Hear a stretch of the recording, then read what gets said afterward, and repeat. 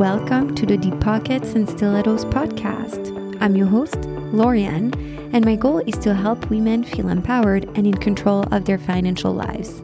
On this podcast, we discuss concrete advice on how to move forward in your financial journey, whether you are already advanced or starting from scratch. And we also dive into mindset shifts around money that are critical for financial success.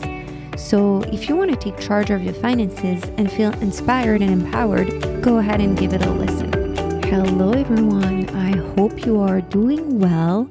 Welcome back to the Deep Pockets and Stilettos podcast, or welcome if you are a new listener. Today I have an episode for you about diversification and the importance of it in a sound investing approach. I wanted to cover this topic because it's easy to get lost in all of the advice or information out there on diversification. We hear about it to mitigate risk, but also that, for instance, if you invest in stocks, you should focus on investments you already know very well and reinvest in them before adding anything new to your portfolio. It's overall confusing when you start your investment journey, and also we all wish there was a magic number of index funds or stocks that we need to have to achieve the perfectly balanced portfolio that can both tap into growth but also mitigate risks for us. In today's episode, we'll look into why diversification is very important in a sound investing approach and how you can achieve it in your portfolio with a variety of strategies that are easy enough for anyone to implement. So let's get right into it. The topic of diversification is particularly current because of the recent falling of a massive US bank that I'm sure everyone has heard of, Silicon Valley Bank. And this is a bit of a cautionary tale for putting your eggs in the same basket. So what can we learn from the falling of SVB? And how can this story help us become better investors? In the case of SVB, the concentration risk came from putting almost all of their eggs in the same two baskets. First, SVB had specialized in being a bank for startups, which means that there was always risk on that side of the business because startups are typically not stable businesses. Their need for cash may vary greatly from different months of the year, different years. For instance, if you're a startup and you just raised a huge amount of venture capital, then with this new round, you're full of cash, you're going to deposit millions of dollars into the bank. But then a year later, your product launch might have failed and you're on the verge of bankruptcy. And so you need to withdraw all that cash because you were unable to raise another round of investing. And so by definition, startups are riskier businesses to have as clients. That's the first thing that happened at SVB. They were concentrated in terms of what clients they were servicing. And then the second thing is that during the pandemic, they received a massive influx of deposits, which they used to make loans like most banks do, but also to invest in bonds. And they started having a rather significant position in bonds. When the pandemic resumed, the Federal Reserve started raising interest rates, which progressively caused the price of the bonds to fall because the price of bonds is inversely correlated to the interest rates. And how that mechanism works is that when you buy a bond, you get a return on it, which is your interest rate for holding the bond. The Fed modifies the interest rate periodically. I think it's 4 times a year. And what that does is that when it rises the interest rate, new bonds that come onto the market after that rise get you a better return, a better interest for holding the bond, therefore making older bonds less attractive than newer bonds because you're going to get a better return for holding the newer bonds. So now the only way for older bonds to find investors is to be traded at a discount and to offer a discount to investors in their price. Therefore, if the interest rate rises, the older bonds, the bonds that you're holding, need to be lower in price to be able to be sold on the market with the newer bonds that came out after the interest rate was raised. And the reverse is true too. If the Fed decreases the interest rate, then newer bonds coming onto the market are less attractive investments than older bonds because those give you a better interest for holding the bond. In and of itself, the price of bonds moving up and down is not really a problem unless you're actively trying to sell the bonds. And going back to SVB, that's what happened. Deposits were starting to leave the bank, and at the meantime, they were trying to sell their heavy bond position that no one wanted, basically, because the Fed had increased interest rates in the meantime. And in order to address these growing cash needs as deposits were progressively leaving the bank, SVB said that it would need to raise capital, and that freaked out the investors. And what that caused is that investors sold their stock massively because that was not a good sign. And so that everyone tried to get out of their positions of holding SVB stock. And what happened is that caused a huge influx of a stock, a given security on the market, therefore decreasing the stock value. And when the stock price fell completely in the gutter, that alerted SVB's clients, which caused a bank run, which is basically everyone going to the bank to try to withdraw their money up until March 9th, when people tried to withdraw $42 billion in just one day. That was a Thursday. And the following day, the Friday of that week, SVB was seized by regulators. Obviously, a bank run is a significant event that can send even the most solid banks into panic. But I wanted to illustrate with this example that something that might seem like not a big deal at some point can quickly snowball into something you can't control, which leads me to my next point, the importance of diversification and how you can implement this in your own portfolio. So why is diversification important in your portfolio? Diversification is a hedge against risk. It's basically a risk management strategy where you mix a variety of investments in your portfolio in an attempt to limit your exposure to a single asset class or a single risk. The reasoning behind this risk management strategy is that portfolios that are constructed with diversification in mind tend to yield higher returns while minimizing the risk over the long run compared to holding any individual security. Basically, if you are concentrated, this is a hit or miss strategy. Either you win really big or you fall really hard. And if you fall, the fall might be very, very hard to recover from in most cases. So how can you implement this in your own portfolio? Well, there's different ways you can include diversification in your investment strategy. You can use geography-based diversification and be exposed to several international markets. For example, if you have only US securities, you could add a small portion of emerging markets, or the opposite is true as well. Just being exposed to several countries or several economies in general in the allocation that feels right for you.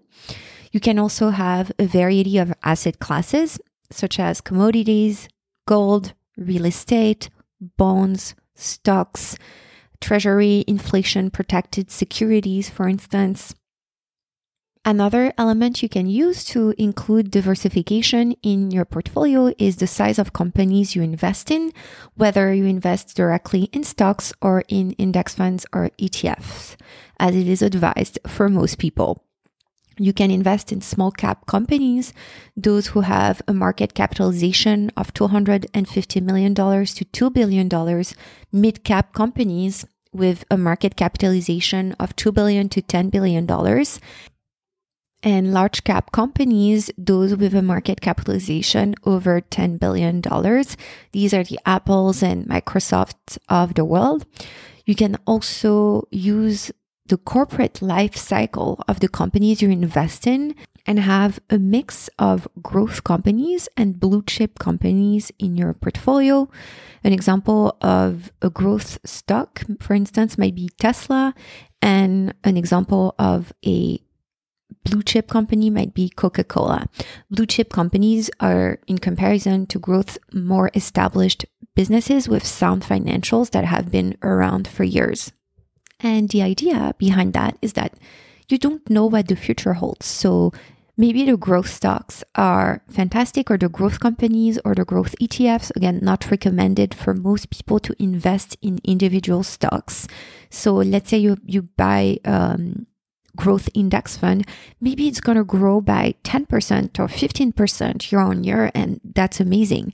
Maybe actually all the companies in that index fund are overvalued, which is often the case with growth stocks because the market gets hyped up about them and the price of the index is actually going to fall. And if you combine that with blue chip that are established businesses, first of all, who give you dividend, there's still going to be growth, but the growth is going to be maybe lesser, but more sustainable. So this way, if you have a mix of both, you can tap into both the advantage of growth returns with a higher risk with the growth companies, but also more sustainable returns and more stable returns with less risk with the blue chip companies.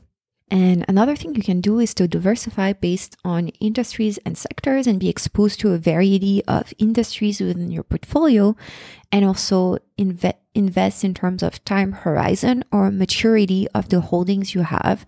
That stands especially true for bonds. You can have a mix of long-term bonds and short-term bonds. So what do we make of all of this? Well, there are several strategies you can use to build your portfolio allocation. But I have to say that your choice is ultimately going to be personal and will depend on your investing objectives and your risk tolerance. Sadly, there is no one-size-fits-all portfolio out there that works for everyone, but we can look at common strategies that have been used for years, and you can decide then later if these work for you, if you want to tweak certain things in those strategies. A classic strategy is the 60-40, 60% equity and 40% bonds, and you can easily achieve this with an index fund or several index funds or ETFs.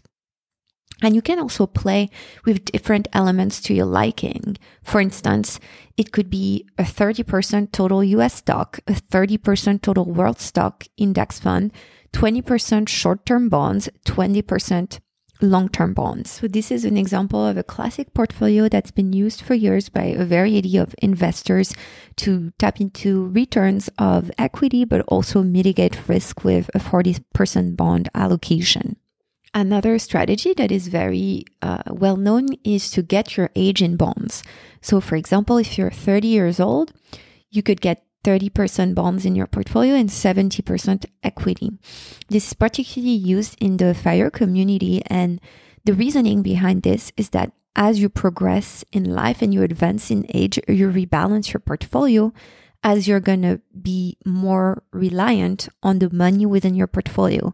So if you're, let's say, 65 and want to retire tomorrow, having 70% of equity might be risky because if there's a market hit, then your portfolio might decrease in value and actually you rely on the income to fund your retirement. So that's why as you progress and you approach retirement age, you might need to make a transition from equities to bonds to preserve the capital that you grew.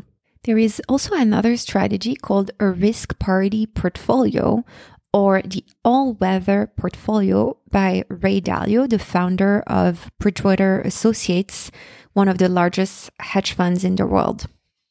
The story behind the all-weather portfolio and the beginning of the risk parity movement in investing is that Ray Dalio explained in his book Principles that he had been burned by several of his investment strategies and was looking for something, or portfolio allocation more specifically, that would work in several economic environments, especially after certain market movements that followed what Ray Dalio calls economic surprises. He then outlined 4 main economics environments: rising prices or inflation, decreasing prices or deflation, rising growth or bull markets, declining growth, bear market.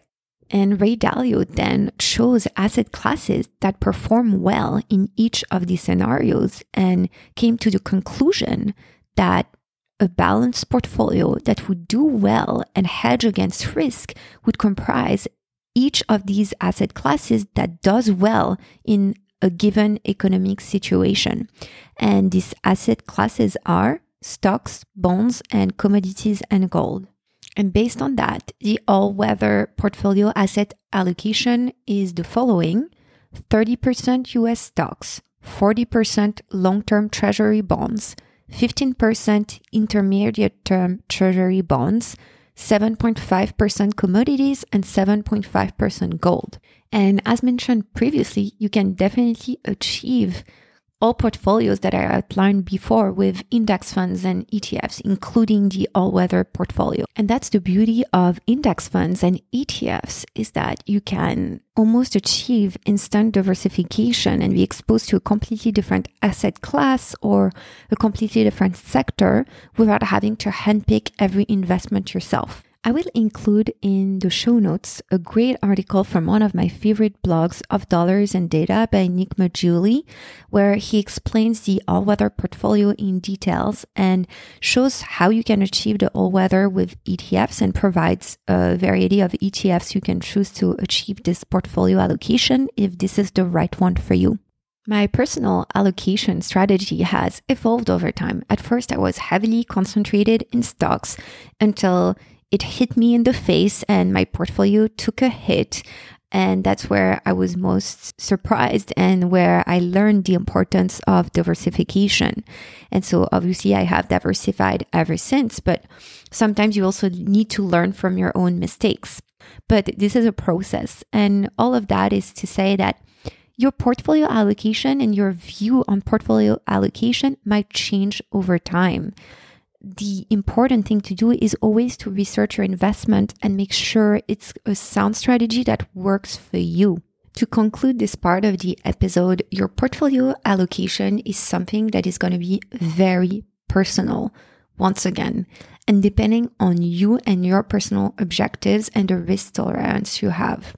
For instance, for those seeking high growth, the all-weather portfolio might not be a great choice because it does not perform as well as a 60-40% allocation in terms of returns.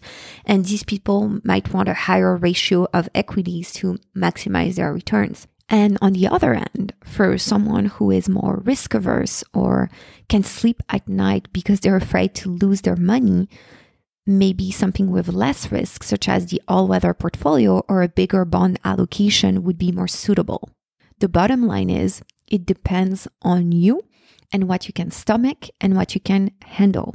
It's not worth losing your sleep or being extremely stressed out.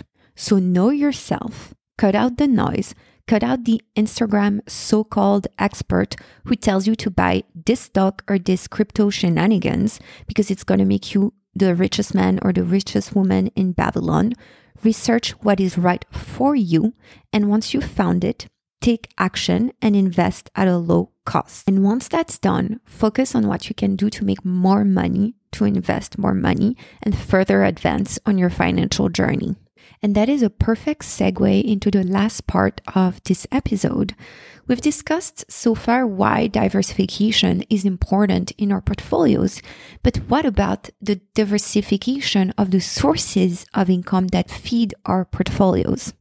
I love this quote by Elon Musk that says, "Do not put your eggs in the same basket unless you can control precisely what happens to that basket," which is pretty much never the case. We never have full 100% control over a situation. Most of us rely on only one source of income, and oftentimes that is our job. Are our jobs 100% safe? The answer is no. So by definition, this is risky because that unique stream of income could almost disappear overnight. And I'm not going to lie, I don't like the whole get multiple streams of income conversation. First of all, because it's very often associated with shame. There is shaming that happens for people who don't have multiple streams of income. And that goes along with corporate bashing, which is another separate topic in and of itself that we won't get into today. But I think this advice is not realistic for most people. And it's often given by people who are in industry where the norm is to have multiple streams of income. I'll take the example, for instance, of content creators. If you're a content creator, you can have sponsorships for Instagram posts, for instance, but also write ebooks or have a podcast and have sponsors on your podcast, or have a YouTube channel where you get AdSense revenue because of ads embedded in the YouTube platforms that are on your videos. So there you go. In nature, you already have multiple streams of income. But for most people who have industry-specific jobs or function-specific jobs, it's going to take them way more work to create another stream of income and way more time, because it's going to be like creating another business. And so I think it's easy for people to give advice when they're already operating in an industry that in nature offers multiple streams of income, because it's just how the industry operates, to a variety of people who operate in completely different industries. And the other reason why I take issue with that advice is that it creates shame for people, and it makes them feel like they're doing something wrong if they don't have like 7 streams of income or 10 streams of income, which again is not a reality for most people. And I think it sets unrealistic expectations and pressure. And we're already expected to be a boss at our jobs, to have a social life, to take care of our families, and all the other expectations that fall, especially on women, the societal expectations that fall on women. And now we need to be a genius on top of that and create 8 other streams of income. It's just too much. It's overwhelming and it's not realistic. And it makes us feel like we're failing all the time, which is unhealthy. And if you have the opportunity to create a side hustle that works for you, I mean, that's great. But I just don't want anyone else who have already too much on their plate to feel like they need to do this. It's not realistic for most people. And I think if we were to turn the conversation to alternatives, it would be way more productive and way healthier, because it would not put on shame on people who can't make it and make them feel guilty for not being able or not having the space in their lives or the conditions in their lives to make 17 streams of income happen. An alternative that I have found works for me is that you need to keep your resume current and keep interviewing even if you like your current job and project to stay at your current company for the foreseeable future. I don't advise you to do this every month, but once or twice a year to explore options that are available for you out there and stay up to date on the labor market. Applying and getting 2 or 3 interviews a year might take you about 30 hours of work in total to find a job, then apply, and then prepare for the interview. So let's say that is about 1 day a year to make sure you are on your A game to find a new job if trouble comes around, and this isn't a distant memory from 5 years ago. And the rationale behind this is that we never know what can happen. And let's say if you've been at your job for 5 years and the last time you interviewed was for that job, and then all of a sudden cuts happen at your company and your job is part of the cuts, you're then blindsided and you need to go back to a market you have no idea what it's currently like, and you need to get back into your game, not only after, your self-esteem taking a hit. So it's going to take you way more time and way more mental bandwidth to get back into the looking for a job game than if you had kept it current with those few interviews a year. I hope that you liked this episode about the importance of diversification in your portfolio and that I was able to show you what it could look like with the various portfolio strategies that I outlined. But remember, the most important thing is that the strategy is tailored to you and your needs. Diversification is also a principle that can be used in life and notably in terms of streams of income. And it's often advised to have multiple streams of income to mitigate risk. And while this strategy is very sound in and of itself and makes sense, it's not applicable for most people. So if you're unable to create multiple streams of income, I don't want you to feel like you failed, as there are other alternative things you can do in your life, in your career, to mitigate risk without having multiple streams of income. Thank you so much for listening. If you liked the show, don't forget to rate and leave a review. It's the best way to help the podcast grow and get discovered by other women like you that are looking to take their financial game to the next level. Also, make sure to subscribe so you don't miss any new episode. I'll see you next time, and in the meantime, remember, take action to materialize the life you want. The information contained in this podcast is not intended as and shall not be understood or construed as financial, legal, and tax advice. I am not an attorney, accountant, or financial advisor, nor am I holding myself out to be, and the information contained here is not a substitute for financial advice from a professional who is aware of the facts and circumstances of your individual situation.